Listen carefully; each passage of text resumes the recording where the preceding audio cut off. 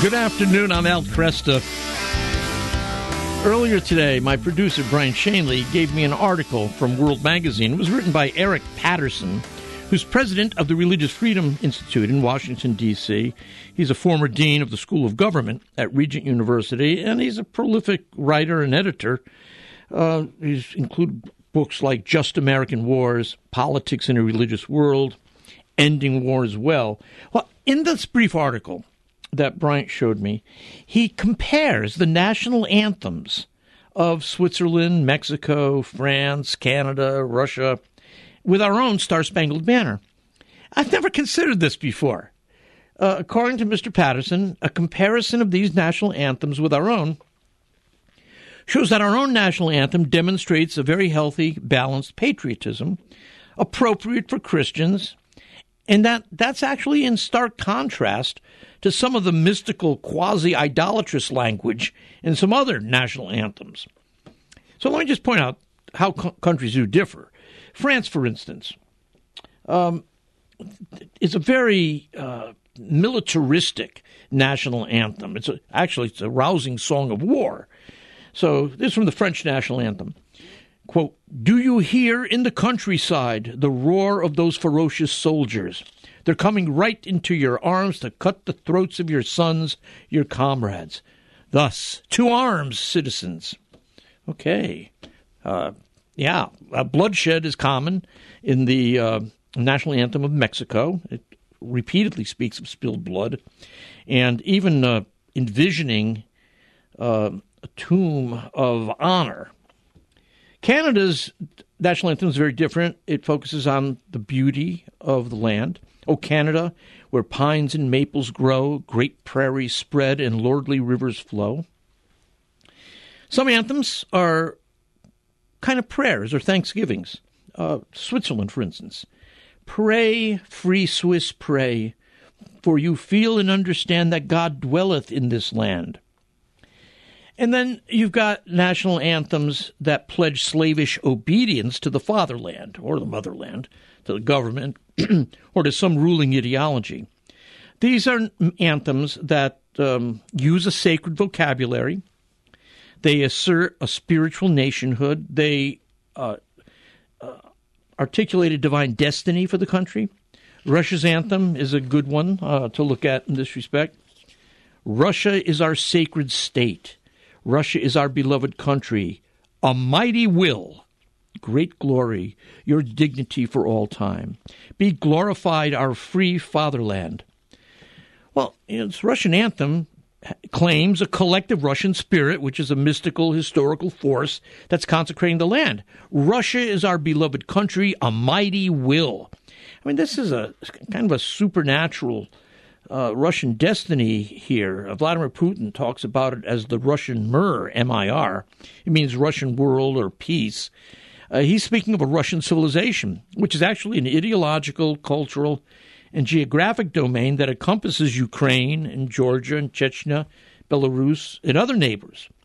And where's the source of the people's strength? Not in a transcendent God, but by faith in the imminent fatherland. Listen to this. "We are given strength by our fidelity to the fatherland. So it was, so it is, and it will always be so. Be glorified our free fatherland." Well, this is a form of idolatry, actually. I mean, Nebuchadnezzar's golden idol is an example of this. The Nazis' Aryan fatherland was another example of it. They sacralize the land. They sacralize the blood. And they sacralize the nation. The U.S. national anthem is robustly patriotic, as you would expect, but it's rather understated by comparison. We don't call our nation the fatherland. It does not demand unquestioning fidelity or loyalty. The American sense of nationhood is much more modest. Its purpose is to establish justice, ensure domestic tranquility, provide for the common defense, promote the general welfare. There's no talk to a mighty will superior to the surrounding nations. "O Say Can You See" is the poem that Francis Scott Key wrote during the War of 1812. And let me just, a little tangent here. Francis Scott Key was an enthusiastic Episcopalian, devout, prominent, almost became an Episcopal priest. His letters are full of biblical passages. He was active in Frederick, Maryland, in All Saints Parish near his family. He helped found or financially support several Episcopalian parishes. He founded 2 Episcopal seminaries, or helped found, one in Baltimore, the other across the Potomac River in Alexandria. And he even published a prose work called The Power of Literature and Its Connection with Religion. So I think it's fair to say that Francis Scott Key, given how conscientious he was as a Christian thinker, wrote the Star-Spangled Banner as an expression of his Christian understanding of government and nationhood. In fact, the rarely sung final verse really illustrates an appropriate patriotism for Christians.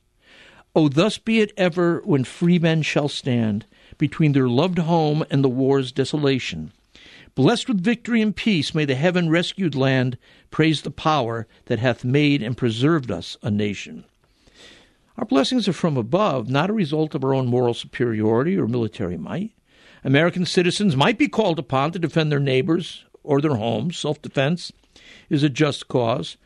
But we aren't called to conquest over weaker nations. The military actions envisioned in our national anthem are in pursuit of peace, not the glory of the fatherland. We're to turn back an aggressor. We're not to impose an ideology on him. In fact, America was called a heaven-rescued land as it was fighting off the War of 1812. And here are the most stirring lines, I think. I love. "Then conquer we must, when our cause it is just, and this be our motto, in God is our trust. And the Star-Spangled Banner in triumph shall wave o'er the land of the free and the home of the brave." End quote. Our national government does not have divine carte blanche to coerce our citizens or bully weaker countries. There's no American moral superiority. America is called to a moral reckoning. If we are to be successful, it's going to be tied to our sense of justice. Then conquer we must when our cause it is just. And this be our motto, in God is our trust. And the Star-Spangled Banner in triumph shall wave o'er the land of the free and the home of the brave. Obviously, we've got our national motto in there, in God is our trust. But the patriotic Christian recognizes that no ideology or party or government or nation is the center of our moral compass. There is no such thing as America right or wrong. God is at the center, not the fatherland, not Mother Russia. And this balanced Christian patriotism is rarely seen or understood because teaching about the American founding, including the Declaration, is rare. July 4th has become only a time for picnics and beer and some family fun. I like picnics, beer, and family fun.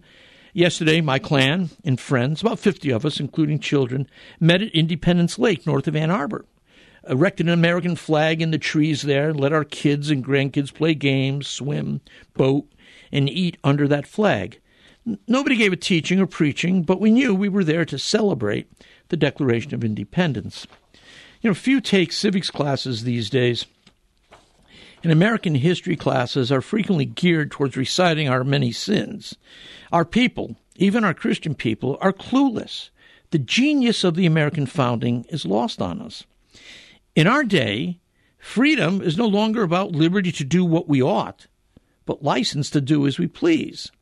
And the Founding Fathers, to a man, and they were all men, except you might want to smuggle in Abigail Adams with her husband John, but this group of American elites, because they were taken largely from America's upper crust, they did know that political liberty could not be sustained without an educated and virtuous citizenry. And that's a major difference between the late 18th century American elites and 21st century American elites. In the 18th century, those who exercised power and accumulated wealth in the colonies were not necessarily more personally virtuous. Some weren't.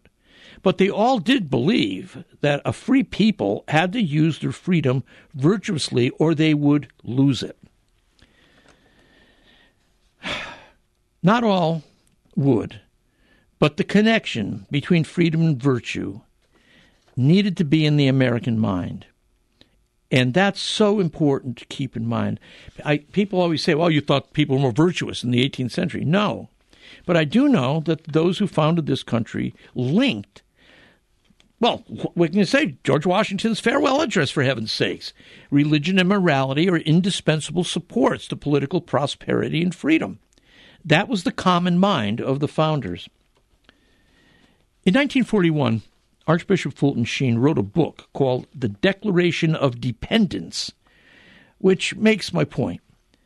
The Declaration of Independence, he writes, is a declaration of dependence. We are independent of dictators because we are dependent on God. God is the necessary factor. God is the necessary factor in our salvation. As a result, he is to be at the center of our lives. His waves ought to permeate every aspect and area of our lives: education, employment, pleasure, mourning, socializing. All is done in sight of the omnipotent Lord, and all we do should be done reflecting this knowledge. Our every action should be filled with the love of our Savior. I'm speaking here from Archbishop Fulton Sheen's book, A Declaration of Dependence, from 1941. He then makes the link very clear. Our Declaration of Independence, the U.S. Declaration of Independence, affirms that liberty is an unalienable right because it is a gift of the Creator.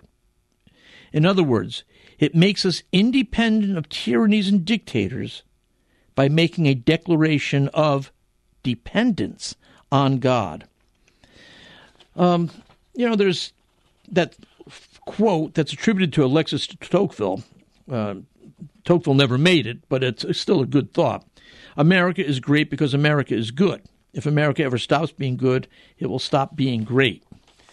Again, the linkage there is between liberty and virtue, between political prosperity and greatness and virtue. When the people of a nation stop seeking the good and are principally concerned with military or economic greatness or personal affluence, then they'll come under the judgment of God or the moral law. And at this time in our history, many of us think America is on the brink, if not already, beginning to undergo divine judgment. I'm Al Kresta.